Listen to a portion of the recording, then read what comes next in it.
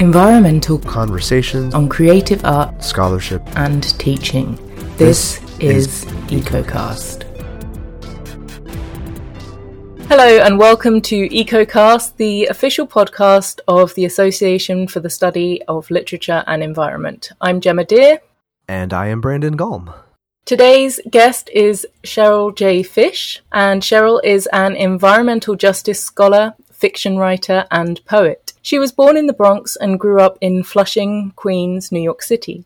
She received her PhD from the City University of New York and is currently a professor of English at the Borough of Manhattan Community College. Before coming to focus on environmental justice humanities, she worked on 19th century African American and women's travel writing. In 2007, Cheryl was a Fulbright professor at the University of Tampere, Finland, and was appointed a docent lecturer at the University of Helsinki in 2012. Her experience in Finland led to writing and lecturing as an ally on the significance of eco-media made by indigenous Sami filmmakers, photographers, and art collectives, with a focus on critical responses to mining and extraction in the Arctic Sami areas that threaten Sami culture. Cheryl has been a poet since she was 6 years old and has been publishing poetry and fiction throughout her years as a PhD student, community college professor, and single parent.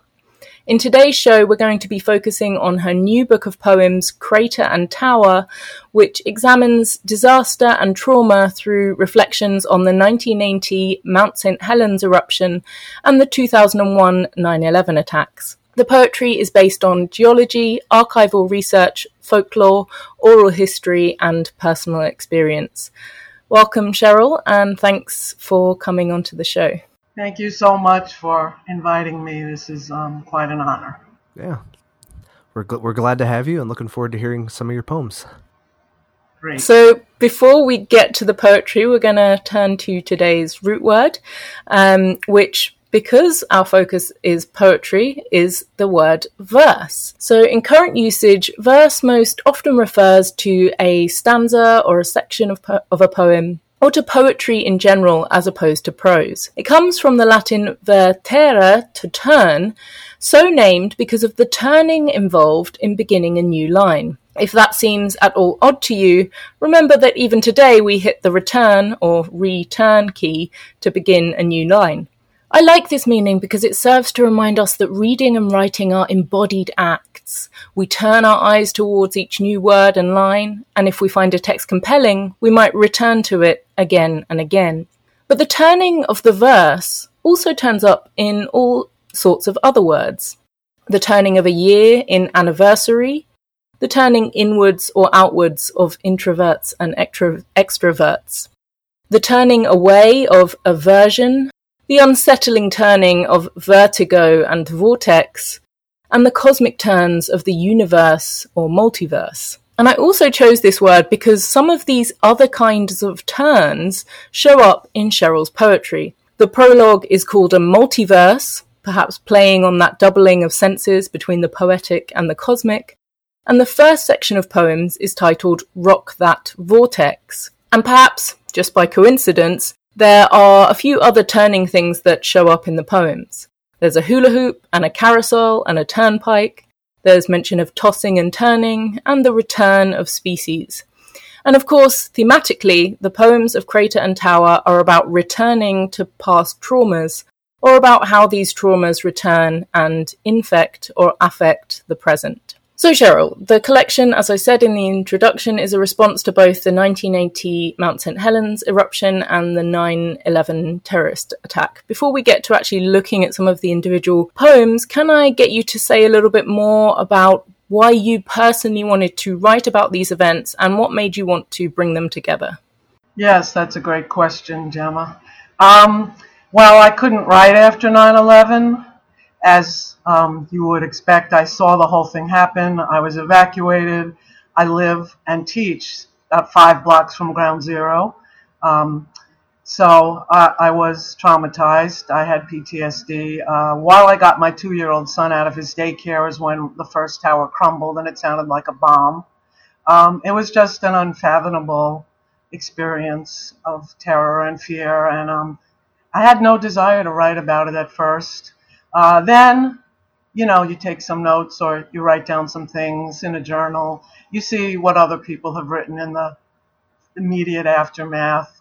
But I just didn't feel that I had anything really to say that wasn't just too fresh, too new, too unexamined.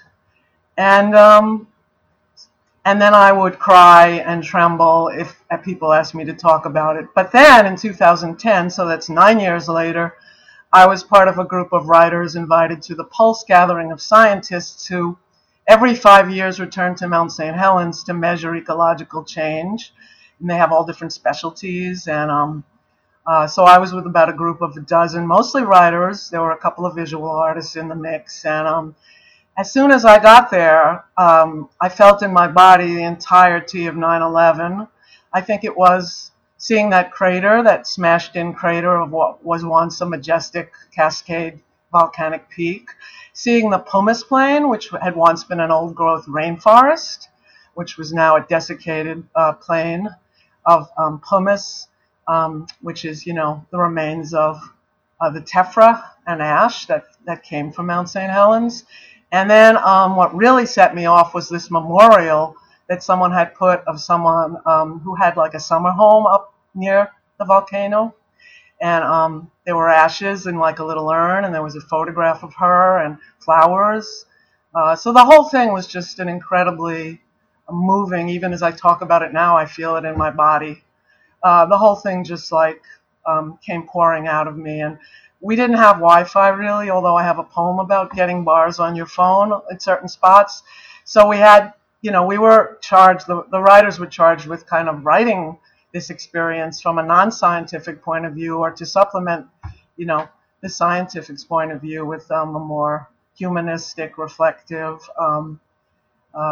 aspect. So we kept notes and journals, and I started to muse about things, and that was sort of the birth of this project. So the book came out in 2020, so that's 10 years. It was 10 years in the making from the time I started writing notes and started maybe the first poem that I'm not sure if the first poem made it even into the collection. That's great. So I think let's jump in then, and you're talking about these kind of comparisons, and so we've asked you to kind of we're gonna in a second here to read two poems, that one that kind of sets up the volcano, and one that sets up 9/11. So whenever you're ready, go ahead, and Okay. The first one is going to be Volcanic Panic, and then the second poem will be Smoke. I just want to say that Volcanic Panic originally appeared in Terrain, the electronic environmental journal, edited by Simmons Bunting, who was also at the Pulse gathering with me in 2010. So it's interesting that you asked me to read this particular poem. Okay. So it starts with an epigram. Many of them that sleep in the dust of the earth shall awake, some to everlasting life, and some to shame and everlasting contempt. Daniel 12.2. Volcanic Panic. 1. Poets and scientists struggle to explain, to grasp volcanology. A pyroclastic flow is rapid, turbulent, hot gas undulating, escaping fragments, ash, rock, lahar, mud flow, fires flying in liquid, domes collapsing upon themselves. We cannot stay away. 2. Private property cannot appease public needs. The towers fell in fragments, scattered beneath the rubble, spirits smoldering. 3. Large chunks of lapilli, Italian for the ash of Vesuvius, remain. Species return, some new to the Cascade Plain where forest had been. We still live with the embers. What about a simple memorial? A national monument for all who pray or cry. Volcanic insides expose, hot air. Who may speak of rebuilding? Light hits the pit where rubble lingers. I hear something. And now Smoke. Smoke alights, sinister plume angled by the wind off the towers before they crumbled. It could go this way or that. Brooklyn, Jersey, uptown, underground, any town, my town. Into Canada, a hole in the sky, between your eyelashes touching silk, defiling plants and water, reaching into mother's milk. Tooth and nostril, the world's outer inner line, black smoke of 1,000 chemical drifts, white smoke of annihilation, red smoke of pain's regeneration, blue smoke of ocean crest, true bleeding in the marsh of landfill, smoke in a blanket of rain. Thank you so much for reading those. Do you want to start by just, I don't know, telling us a little bit of the story and the background of each of the poems? Okay. Some poems have more explicit background than others. These two are less related to archival research than some of the others. Many of the others were spurred by my archival research, which I did after returning from Mount St. Helens. So these ones were more based on observation. So Volcanic Panic was partly based on trying to explain, how do you explain a volcano? And there's the scientific explanation and the terminology that is so fascinating, like mud lahar, for example.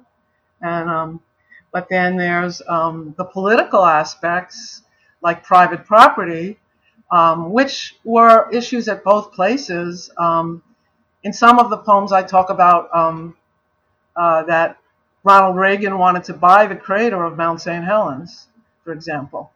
The United States government tried to buy it, and it did become a national monument at some point. And then while I was writing this book, and one of the people I met at the Post gathering was telling me about the different logging and mining interests that were trying to come to the area around Mount St. Helens and the Gifford-Pinchot State Forest, which is right next to Mount St. Helens. And of course, 9/11 was fraught with politics of who would build the next tower, which is now called the Freedom Tower, and what kind of memorial would we have versus what kind of commerce would come back. And I was very upset by that. I was very upset at the idea of commerce coming before lives that were lost, and coming before mourning, and coming before memorials. So in both cases, I feel in this poem I was trying to explore some of those tensions between the spiritual feelings and death, like using that quote from the Bible, even though I'm not a religious person in general, and I'm not personally, but I am a spiritual person. And then the legacy of Vesuvius, of course, Mount Vesuvius, that Mount St. Helens had, is the same sort of type of volcano. And this idea that you hear something. So there was talk after 9/11 about the people in the pit and the bones and the ancestors, people's ancestors, and what to do. And that took a long time to sort out.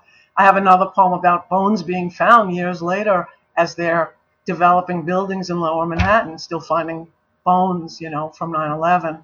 And it's the same feeling with the volcano, just evoking death and destruction, and spiritual, stirring the spirits. So that's where this poem was kind of coming from.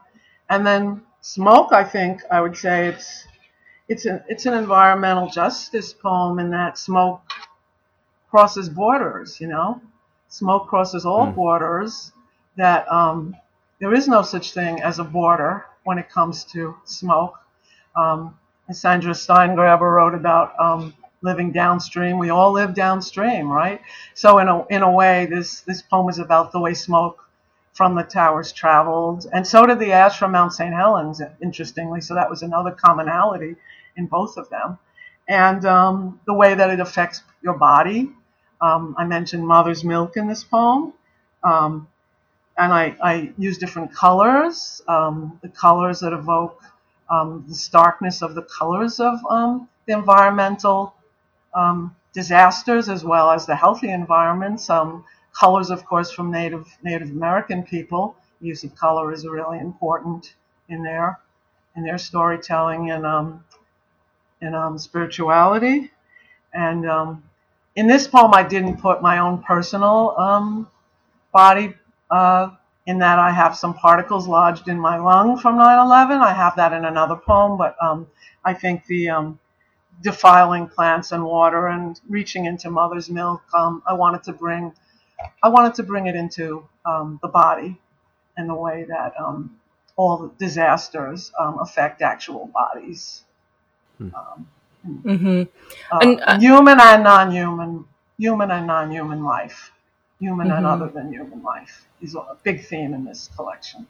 To build on that kind of notion where you're talking about smoke not respecting borders, and I think that really kind of struck me in both the poems. I mean, lava kind of does that too, has that sort of spreading, but also the poems perform it in another way, in that, you have these words that come in from outside of English. So you mentioned Laha, which comes from Javanese, and obviously the Italian word Lapilli. So there's a kind of breaking down of borders there. And also, for the benefit of those who can't see the poems, the first stanza, for instance, of Volcanic Panic, there's not much punctuation at all. There's just this kind of flow of words onto each line, which I guess also seems to be trying to perform that flow of lava. And the same thing with smoke, really. There's a lack of division between some of the lines, as if the smoke is as if the words are kind of performing that smoke. Yes, that's a great observation.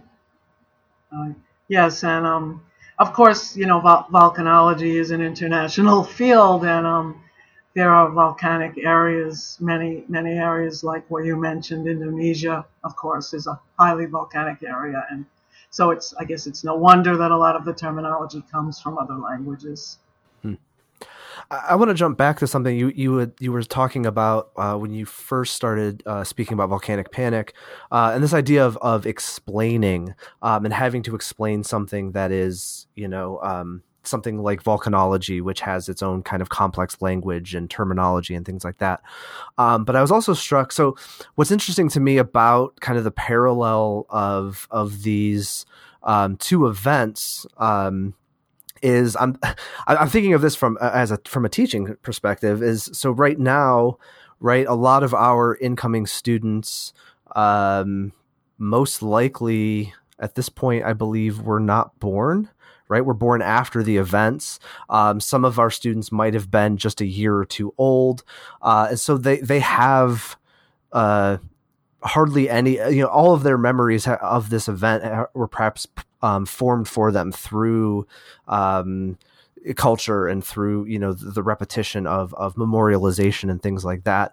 And so something like 1980, I would have been a year old at that point, and so.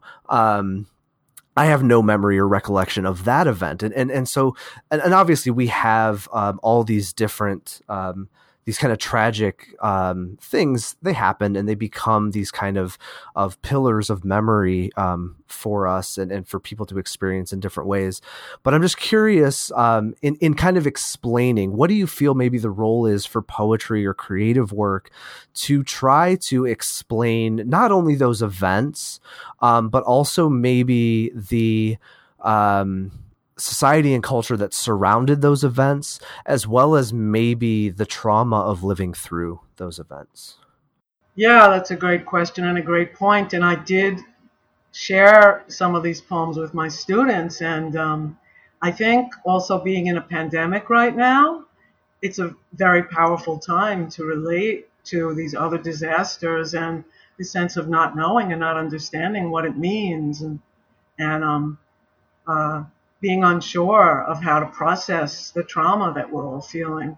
So the politics surrounding both these events are in the poems. So one of the things, like I have a poem, Dear Governor Ray, that she was the governor of Washington, the first woman governor of Washington State at the time. And so that poem is about how people wrote to the governor and told her how to fix the volcano and told her that they should throw people in jail who went into the red zone. And so it evokes a lot of what we're going through now with people wearing masks or not wearing masks. Or like when I evacuated my students, I told them, don't look at the people jumping from the tower. I said, just go home now because they're probably going to shut down the subways and buses, which of course they did.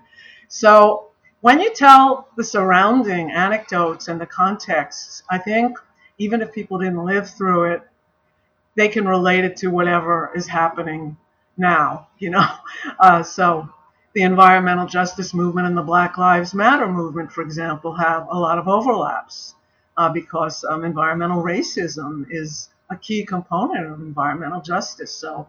So even if they weren't around, like even though my college is blocks away from where Occupy Wall Street was, and it was only not that long ago, but many of my students never heard of it.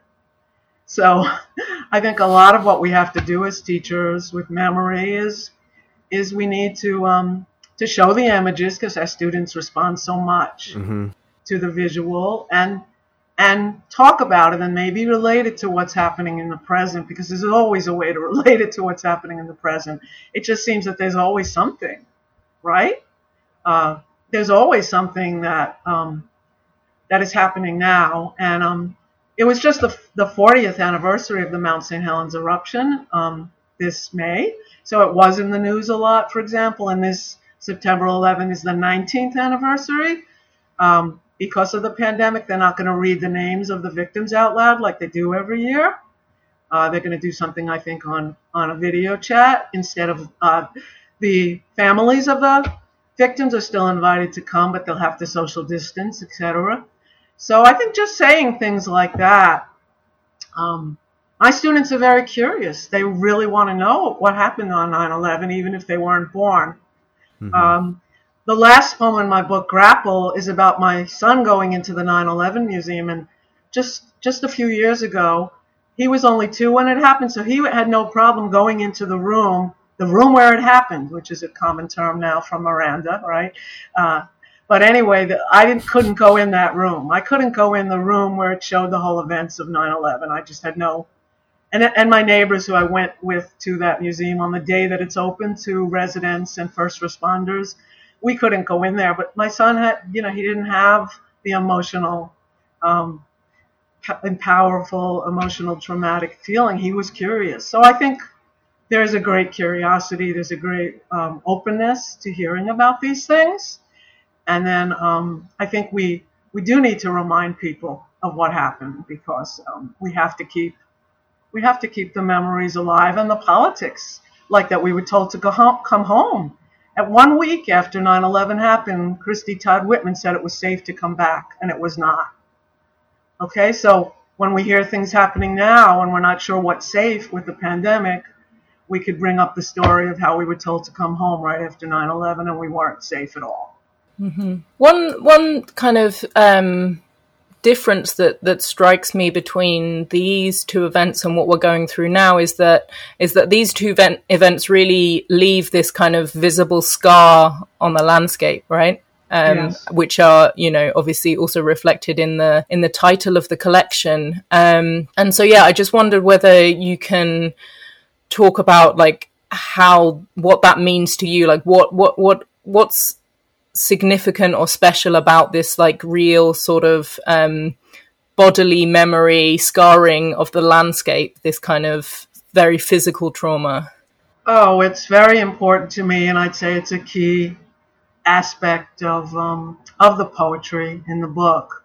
Just the way that everything changes, the landscape changes, and then the poem Chance played a role about how certain species lived because they were buried under the snow, the spring snow, so they survived, whereas other species were wiped out, and then new species came in. But that's in nature. In nature, and the scientific term is succession. for what comes after something. And so the scientists were surprised at how fast the habitats recovered at Mount St. Helens. And I felt like 9/11 was the opposite. It was the Anthropocene. It was human greed. It was putting money and capital over human life. So I was very interested in the rebuilding and what will replace the towers. What can we do when something like this happens?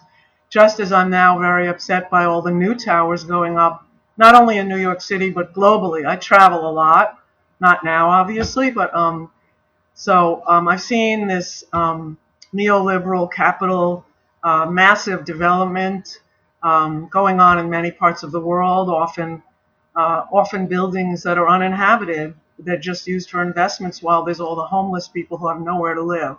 And so I'm very interested in what we do with landscape so-called built and natural, but that's a false dichotomy, I think. This built and natural, but we do use those terms.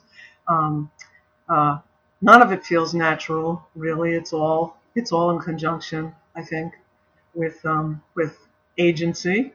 So I'm just very interested in how disasters transform landscape, and I think this pandemic is totally transforming the landscape in major ways as well. Well, so you mentioned it in your response there, so I think maybe now's a good time. Let's shift and hear a couple more of your poems. Okay. First, we'll start with disaster tourism, and then the one that you just mentioned, Chance Plays a Role. Okay. So disaster tourism is actually not about 9/11 on Mount St. Helens. It's about Hurricane Sandy, or Superstorm Sandy, which happened later. Disaster tourism after Superstorm Sandy. Gape at water rising on your street, crossing a barricade, and a park cascading past a highway. Cobblestone, not quaint, in a flood. Water rushes into subway stations, caressing Zuccotti Park, foaming at the mouth, where they removed the occupiers one by one, peeled them from benches, kicked in tents. Water wastes no words, expunges, urges. Humans recoil. Our wired world silenced. Electricity mute in darkness. Blown circuits, wet interchanges, fingers in sockets. Cell phones inert. Low-lying luxury homes upended. Amusement parks reduced to distended parts. Ferris wheel submerged in seaweed. Cars, legs, planks, pathos, gaping politicos. Who can we call? Homes and honesty affronted, encroaching jiggy boom boom. Like tourists we line up, but won't change our currency. We don't protect the mother of all mothers. Surprise ingested like medical marijuana. Bite your tongue. Wait it out. Pray. Change must be a full-time affair, not when we decide to stop texting. Run to anti-apocalypse. The sustaining, remaining, extinction, rebellions of this time, our time. And Chance played a role. Chance played a role in rebuilding biological communities, patches of alders, clumps of sedges, fireweed. Creatures made their way in new habitats after 14 miles of ash and snow-induced mud flow. Erosion made desert-like soil. Survivors, like those who fled the Twin Towers safely, those who never went to work that day, saplings and shrubs buried in spring snow, lived through the blast that killed taller trees. Hangers-on created a new legacy rich in nitrogen and carbon. Traveling salamanders did well in gopher tunnels. Red-legged frogs, endangered elsewhere, thrive at St. Helens. Human-induced climate change, not like a volcano. The Hudson River, hugging lower Manhattan in a flood zone. Towers blockade the sky in our windows. Humans meander among machines, dreaming of messengers in the shape of animals and stars. That's great. Thank you so much. So I want to talk first about the disaster tourism one, because I think it speaks a little bit to, this idea of disaster tourism speaks a little bit to something we were just talking about a few minutes ago about memorials or museums or the ways that these things kind of pop up after events. And so I have my dissertation was on post-Katrina literature, and so I have kind of a complicated relationship to the idea of disaster tourism, because on the one hand, I think it's positive in the ways that you were just talking about, because it's allowing people that either didn't experience it or weren't born at the time or whatever the case may be to understand a little bit more about what happened and the history and the complexities surrounding that thing. But on the other hand, it almost seems exploitative in some ways to be kind of making money or making spectacle of that event in order for people to come in and just it's tourism. You're coming in and you're leaving. You're not living the experience. You're not it's not a lasting experience for you. So I was wondering if you could maybe speak a little bit to some of those ideas or themes, either in these poems or other poems of your collection. Yeah. Well, it's a very important idea to me as well. And actually, I went on one of the disaster tours post-Katrina because I also have written about Louisiana. I've written about Judith Helfand's film Blue Vinyl, which is about Cancer Alley and is about manufacturing there. But I made sure I went on a tour that was small. We didn't get out. We didn't take pictures of people. It wasn't disruptive. And it was recommended to me. I asked someone I respected who was a poet from New Orleans if she knew, if she had a suggestion, and she told me where to go. So I think there are ways of doing it. I mean, we're curious. Humans are curious, right? We want to see these things, but should we be going on boat rides to see the glaciers melting in Antarctica? I'm not so sure, Right. And now what I work on is, people trying to build railroads through the Arctic to exploit the melting ice, to make commerce out of it. So obviously I think that's wrong. But just, if you're a curious person and you want to understand something and you want to possibly write about it or make art about it or do something positive out of it, then I think, that's different. So that's this poem about Superstorm Sandy. I was going through it. I was living through it. There was no power in Lower Manhattan for over a week. It was shocking to see, this center of commerce, a large, American and, global city that was just totally wiped out by weather. It was a real warning, I feel. So this poem was kind of, you couldn't help but gape at what was going on, even as it was happening to you. Mm-hmm. But the thing that upsets me are the people that sell 9/11, scrapbooks down by the tower, the people with the selfie sticks taking photos, giggling and laughing, and that whole thing. So, I mean, it's hard. You can't really control it, because people are curious and people handle history in very different ways, right? People's relationship to historical events and historical trauma is very individualized, and it's the American way to make everything into profit, right? It's the American way to sell experience in one way or another. But so my answer to your question is, as you said, I think there could be productive ways of, if we don't want to call it disaster tourism, maybe surveying the aftermath of something in a very responsible way that's not disruptive, that respects the disaster and the local people who are still living there, rebuilding or trying to reclaim their lives. I think there are ways to respect it, and there are ways that obviously don't respect it. Spike Lee's films, When the Levees Broke, I think was the most interesting post-Katrina visual work that I have seen, and also the film about the bathtub. It wasn't about Katrina, but what was the name of that film? Beast of the Southern Wild. I thought that was a really interesting film. So those two works for me were like really interesting post-Katrina visual works that I'm aware of. Yeah.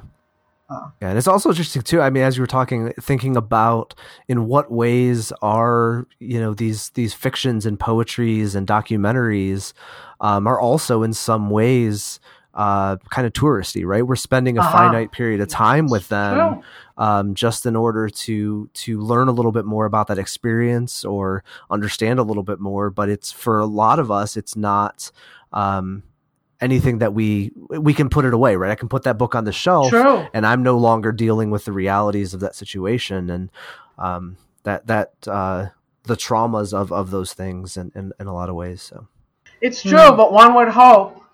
I think my hope is that if people read a book or see a movie or listen to a poetry reading, that it makes them feel empathy for other people, and that even if they didn't go through it, that they can understand deeper, on a deeper level. And yes, we are all tourists. It's like I always say, sometimes you can't help but be a tourist. Even though I don't like traditional tourism, sometimes you just have to be a tourist. I prefer to work in a country where I visit, or to do something that's not just pure tourism, but sometimes I'm a tourist. Sometimes you can't help it. So I think you have to try to be a more responsible kind of tourist as best you can, and not a so-called ugly American. So anyway, it's a really interesting topic, I think.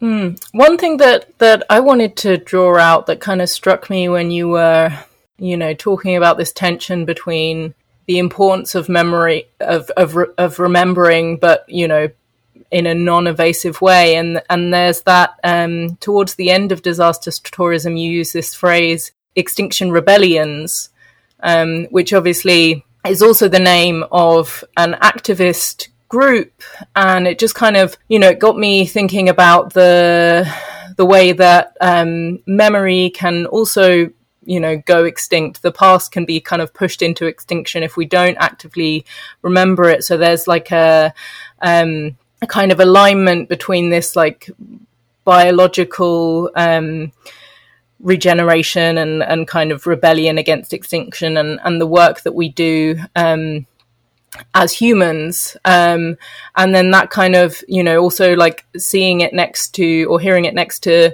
chance play a role, where you're sort of talking about this rebuilding of the biological communities, and the way that species that may not have been there before, or sorry, you say red-legged frogs endangered elsewhere thrive at St. Helens, so that there being some kind of also like fertile regeneration to come through that. So I wonder if you can just talk a little bit about that, about the way that you see the relation between the life of memory and the life of organic beings. Yeah, well, we have memory. Our species is blessed with, I guess, blessed or cursed with memory. So we should make something of it. I think, why are we artists? Why do we make art? Why do we write? Why do we make film? Why do we sing? I think we have the power to do something with memory, to make it transformative, because it has a lot of power to us as individuals. But then, what do we do with the memory? So the adding Extinction Rebellion in that poem was actually an edit that I put in because it was one of the later revisions in the manuscript, and I wanted to connect the Occupy movement, which is referred to earlier in the poem, with a later movement, which was the Extinction Rebellion had already started. So I wanted to link movements for social and environmental justice, economic justice, and obviously, if it was written today, I might also evoke the Black Lives Matter movement about racial justice. So the racial, there are some racial elements in these poems, like the poem about Marcy Borders, who was known as Dust Lady. She's an African-American woman who was photographed as sort of a symbol of 9/11, and then indigenous Native American people. I was very interested in how they saw, how they saw the area around Mount St. Helens. They had a totally different relationship. They respected it, and they wouldn't have built and developed. And then in 9/11, I was interested in the Lenape people, whose land Manhattan Island is on, and what it was like and how they lived. And so there's a poem about the kinds of shelters that they lived in and dwelled upon. So I think, I bring up memory there. I bring up memory of past communities in both places because I feel it's really important to look at how our places were inhabited before modern man, before so-called, industrial age, post-industrial age, or the age of the Anthropocene, or whatever you want to call it, the Capitalocene, but just how were people living and what can we gain by thinking back about the way they lived.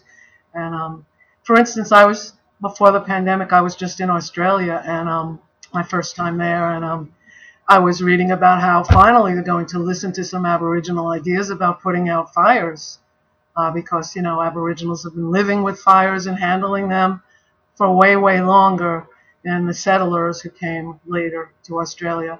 So finally, maybe we're going to look at Indigenous beliefs and ways of taking care of some of these challenges. So I hope, as an ally, as a non-Indigenous person, that I see my role as in educating other people and in collaborating, in making alliances and connecting with people across our differences. I think that's a very important thing to do, and so we should use memory.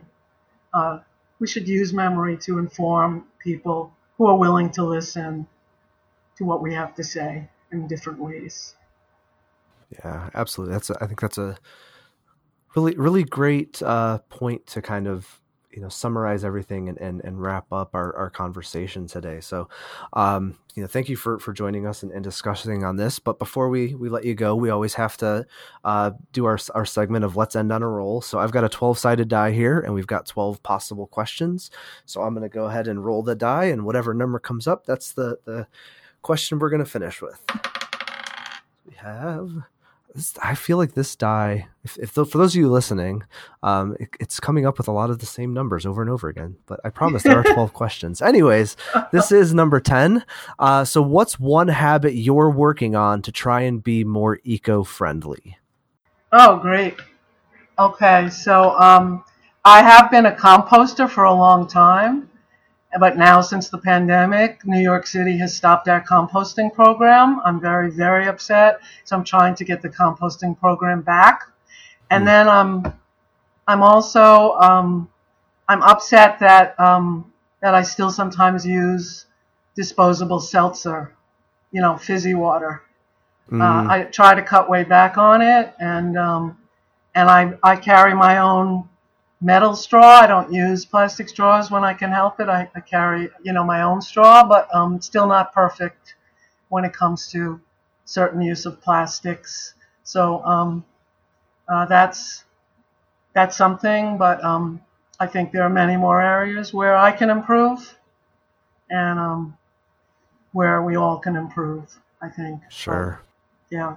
Also, I'd say I teach a lot about food justice, so I think it's very important to cut down on eating meat, even if you're not able or willing to be a total vegetarian or vegan. I think awareness of how eating less meat could really help the planet on a lot of levels. So that's an area that I'm working to personally, and also that I bring up with my students, many of whom are not aware of factory farming and where their food comes from. So those are a couple of areas that are meaningful.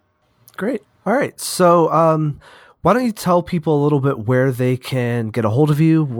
If you have, website, where can they find your book or your previous work, social media, any of that kind of stuff where people can connect? Okay. So I have a website that's pretty much just my name, like http://www.cheryljfish.com. It's not the most up to date. Unfortunately, I need to update it, but it has some stuff on it. And Crater and Tower is from a small press, Duck Lake Books, out of Washington State. But the book is readily available on independent press websites, Indie Press, or if you are on Amazon, you can get it there, or Google, or Barnes & Noble, or Books A Million, or it's widely available online from many different websites. So Crater and Tower, and I use the and symbol instead of the word and, the and symbol. And I'm also on Twitter at Cheryl Joy Fish. Same with Instagram at Cheryl Joy Fish, and then I'm on Facebook, Cheryl J Fish. So all of those social media outlets, you can get in touch with me. And you're welcome to email me or contact me if you have any questions about the book or environmental justice or anything else that, as long as it's positive. Great. Yeah, we'll be sure everyone to check out that. Like I said, we'll have all that information will be in the show notes as well, so you can easily see that. I also have a blog post on a blog called Enviro History that is that mentions some of my latest environmental justice research on eco-media, including art collectives that are from the Sami areas of Scandinavia, as well as from Peru, and some of the Standing Rock indigenous art that is basically fighting back against mining, fracking, and things like that. So it's a blog post on that, and you can probably find my critical essays fairly easily as well. Okay, great. Well, thank you again for joining us and talking with us and sharing some of your work. We really appreciate you being here. Thanks so much for having me. I really enjoyed being here. Thank you so much, Cheryl, for coming on the show and sharing your wonderful poems with us. And of course, anyone who's listening, we would recommend that you go and check out the full collection. But otherwise, if you have an idea for an episode, if you want to come on the show yourself and talk about your work, or if you have a suggestion for us for someone that you'd love to hear from, then you can email us at asley.ecocast@gmail.com, or you can find us on Twitter at asley_ecocast, and we would love to hear from you.